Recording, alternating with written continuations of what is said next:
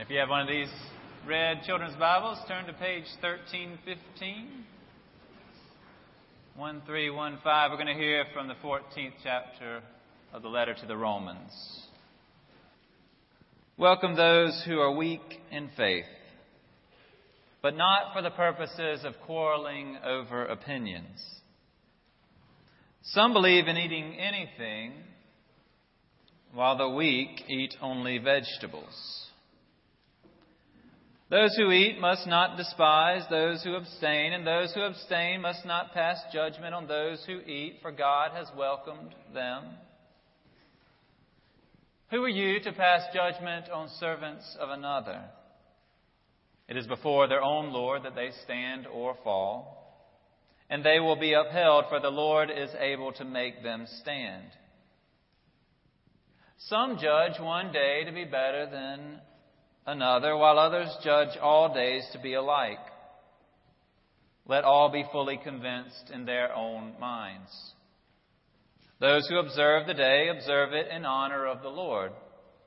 Also those who eat in honor of the Lord, since they give thanks to God.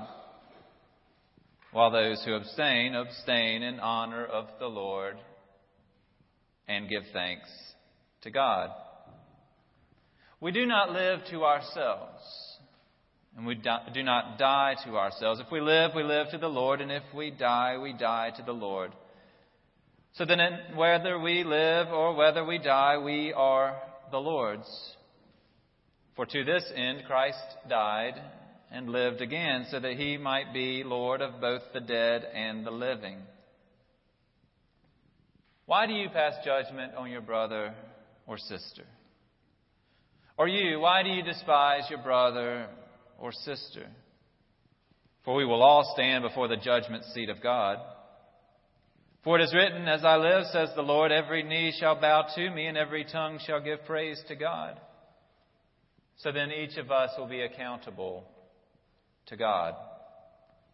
Let us therefore no longer pass judgment on one another, but resolve instead never to put a stumbling block or hindrance in the way of another. The word of the Lord. Thanks be to God. There's a story about Ruth Graham, Billy's wife. She had gone to Germany in the 1970s to set up for an evangelistic crusade over there. She had gone to do some preparatory work, and she went to a dinner, or a lunch actually, with some of the pastors' wives in Germany. This is 1970. She wore what she would have worn in a Southern Baptist church in South Carolina in the 1970s. She had on the same makeup she would have had on in a United Methodist church in the 1970s. When she sat down to the lunch, the people in that meal were offended by her. The one directly across from her began to cry. She began to cry. She cried right into her beer. Well, this confused and disturbed Ruth Graham. She was confused because what was it about her that was so offensive to these women? And she was disturbed because what kind of women have beer at lunch? Each judged the other to be wrong based on what each had come to believe was right. Right in terms of preferences, right in terms of how they understood discipleship, right in terms of what they thought it meant to follow Jesus. Never mind that Jesus never said, you can't wear modern clothes, you can't put on makeup, you're not allowed to have beer at lunch. Jesus had not weighed in on those choices. But the Christian cultures from which those women came had, and they used that as the baseline from which they judged. Some of you know that I don't eat meat, which according to Romans makes me weak. Well, I don't buy that, because when I sit down to a meal and someone offers me a big, thick, juicy piece of meat and I say no, I think I'm pretty strong. I think it takes a man to say no to meat.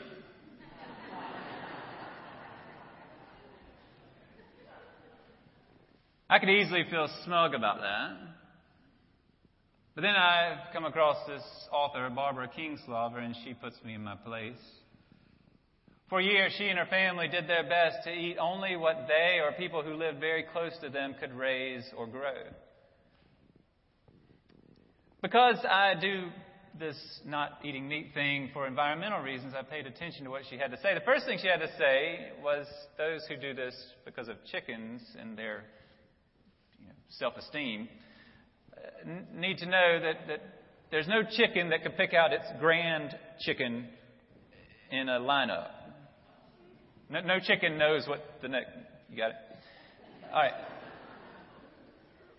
But then the other thing she said that really took root in my heart was that she said, those vegetarians who eat their bananas every morning? Those bananas you might as well think of as marinated in oil for all the transportation it takes to get them from Costa Rica to your breakfast plate. So I can feel all good about my environmental impact by not eating meat, and then I eat my daily banana choices. We make choices. I don't eat meat because for me it's a stewardship issue. Stewardship of my body, stewardship of the earth, stewardship of those persons whose bodies need food and need some of the food that we're given to our livestock. And then every day I eat a banana that comes with an environmental cost. My decision to not eat meat is based on my belief, my faith. But at the same time, and this is real difficult, I have to remember that while I think it's right for me to not eat meat because of my faith, that does not mean it's right for everyone to not eat meat. What I do think is right for everyone, every person of faith, is that everyone who considers himself or herself a disciple of Jesus Christ should seek to make decisions based on what they understand it to mean to be a disciple of Jesus Christ. When we come across a decision, we should think in terms of what it means to follow Jesus in this decision. So I think about things. I think about the decisions I have to make. I ponder them. I pray about them. I read Scripture. I try to come up with what I think is the right conclusion, the one that seems right for me. And the challenge is to let it be right for me without then thinking it's right for everyone else too. I may want you to reduce your meat intake. Ruth Graham may have wanted those German women to not have beer at lunch, and those German women may have wished Ruth Graham came to them dressed differently. But none of those acts in and of themselves were somehow contrary to the Christian faith. Each one are choices that people make, informed by what they believe, they've come to believe is faithful in the life of Christ, of what it means to follow Jesus, of what it means to be a servant of another. These are opinions that people have come to that need not be the reason for quarreling. I told you before that a significant part of my faith story was this teenage spiritual weekend I went on, this retreat I went on as a teenager. And it made a great impact on my life. And so I came home from it, and I wanted some of my friends to go and have what I thought would be a same impact. I was excited. I wanted to share it with them. So I came home, invited them to go, and several took me up on it. And some went and had very similar experiences and were similarly charged up at the end of the weekend, and some were very noticeably unimpressed. And at first I was disappointed about my friends who were not impressed, and then I started paying attention to the adults around me. These adults who had gone on an adult version of the same weekend I had come from. And I listened to them talk. And to hear them talk, you would think you could not know Jesus. You could not follow Jesus unless you had been to the same retreat they had been to. Unless you had done what they had done, there's no way you could have been a true disciple of Christ. They confused their wonderful experience with thinking it's the only experience to have. Sometimes we become so impressed with our story and so committed to our convictions that we stop thinking of Jesus' story, and when we stop looking around to see what are His convictions, we sometimes think, well, if the Holy Spirit said it to me, then the Holy Spirit must be saying it to everybody. Paul thought the meat avoiders were weak. He thought they were weak because their concern was, what if this meat that I'm about to consume had been dedicated to idols? Well, in Paul's mind, that was weak because what would it matter? If an idol is just a figurine made by humans, why would it matter if meat had been dedicated to it or not? It wouldn't matter at all. He thought these people were weak in terms of their faith, in terms of their understanding. But even if they were misguided according to his thinking about that meat, if it was going to be a problem for them, why in the world interrupt it? If they're not eating meat was not going to cause a problem in terms of their deep faith in Christ, why make them stop? If you're going to eat meat with thankful hearts to the Lord. If you're not going to eat meat, don't eat meat with thankful hearts to the Lord. There's another debate going on, this debate about which day might be the holiest. If some days were holier than others, some seem to think that some days were more important. Some seem to think that every day was important. He said, why debate this? If you're given a day to live, be thankful for that day. If you think some days are a little bit holier than the others, then be thankful for those days. Let each day be an opportunity to follow Christ. Let each day be an opportunity to figure out how to best honor God. How will you honor God with this day or that day, which may be in your mind more important? What it all comes down to is, how will you honor God? And we all know there's some practices in the faith that are non-negotiable. We're to love God. We're to honor our father and our mother. We're to not kill. We're to not steal. We're to not covet. What does it mean to covet? Are we coveting when we see something we really want and we obsess over it to the point that's all we can think about? Or is it coveting when we think, oh, it'd be nice to have that too? Where's the line? Do not kill. What about self-defense? Where's the line? Even in the big ones, the so-called non-negotiables, we do a fair amount of negotiating, of discussing, clarifying. So we shouldn't be surprised then when it comes down to what can we eat and what can we drink and how can we dress and how can we adorn ourselves. Things that Jesus in the Ten Commandments never directly addressed. We're going to have some debate, some discussion, some disagreement, some moments where what seems and is right for me may not be right for you. What do Christians do with that? Now, I know some churches that are quite good at figuring this out. They've got a list. These are the do's, these are the don'ts, mostly don'ts.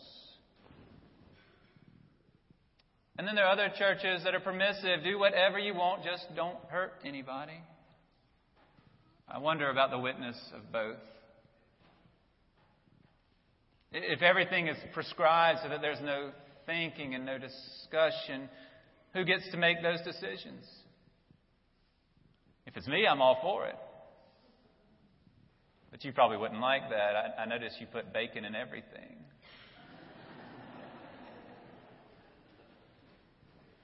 On the other hand, if everything is permissible, whatever feels right for you, where's the community and the accountability that we say is so much a part of what it means to be the body of Christ together? Well, call me Methodist, but I'd like something in between. I'd like us to care enough about our faith and each other to discuss what it means to bring honor to God in your life and in mine. What does it mean to honor God? When I have this decision before me, I'd like some help in thinking it through. I'd like to think it through together. How can I be the best follower of Jesus Christ in this decision? And I know that sounds theoretical, but probably not likely for us actually to spend some time together having this discussion on every decision. I don't expect us to do that on every decision, but I do think it could work. I think it could work because we could spend enough time having conversations about what it means to follow Jesus that when I'm alone without you and have a decision to make, I could still hear echoing in my mind and in my heart what we talked about when we said this is maybe what it looks like to follow Jesus. That it wouldn't just be me all by myself, but you and me and that conversation we're having, the Holy Spirit is guiding, helping me understand God's will.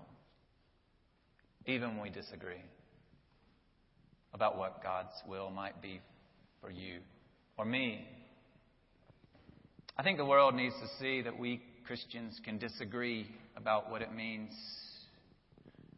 to be about God's will. I think the world needs that witness. I think there's too much of this. If you disagree with me, then you've got some moral failure in your life. I think the world needs to see that Christians can come to the same scriptures and come to the same time of prayer and come out with some different ideas about how it means to be faithful to Jesus. And the way that happens is when we trust that our brother and sister is actually seeking to follow Jesus too. Even if she wears clothes that we wouldn't wear in Germany in 1975. If we can trust that God has put this brother and sister around me and we are seeking the same wisdom in our hearts, and what is right for me, I'm not going to eat meat today, is not necessarily right for you, but you still are following Jesus and seeking to do so, we can show the world how we can come to different places on these matters that are more opinion than doctrine and give them a model for how to disagree faithfully. I think we can do that, and I think we can do it with the echoes of our conversations in our ears. John Wesley, the founder of the Methodist movement, as you might expect, had some deep convictions about a lot of things, including Holy Communion and baptism. He knew what he believed firmly about those things. And yet in a sermon about people who disagreed with what he thought of baptism and Holy Communion, he said this: "If thine heart is as mine, if thou lovest God and all mankind, give me your hand." Which is not that different from the ancient teaching. In essentials, unity. In non-essentials, liberty.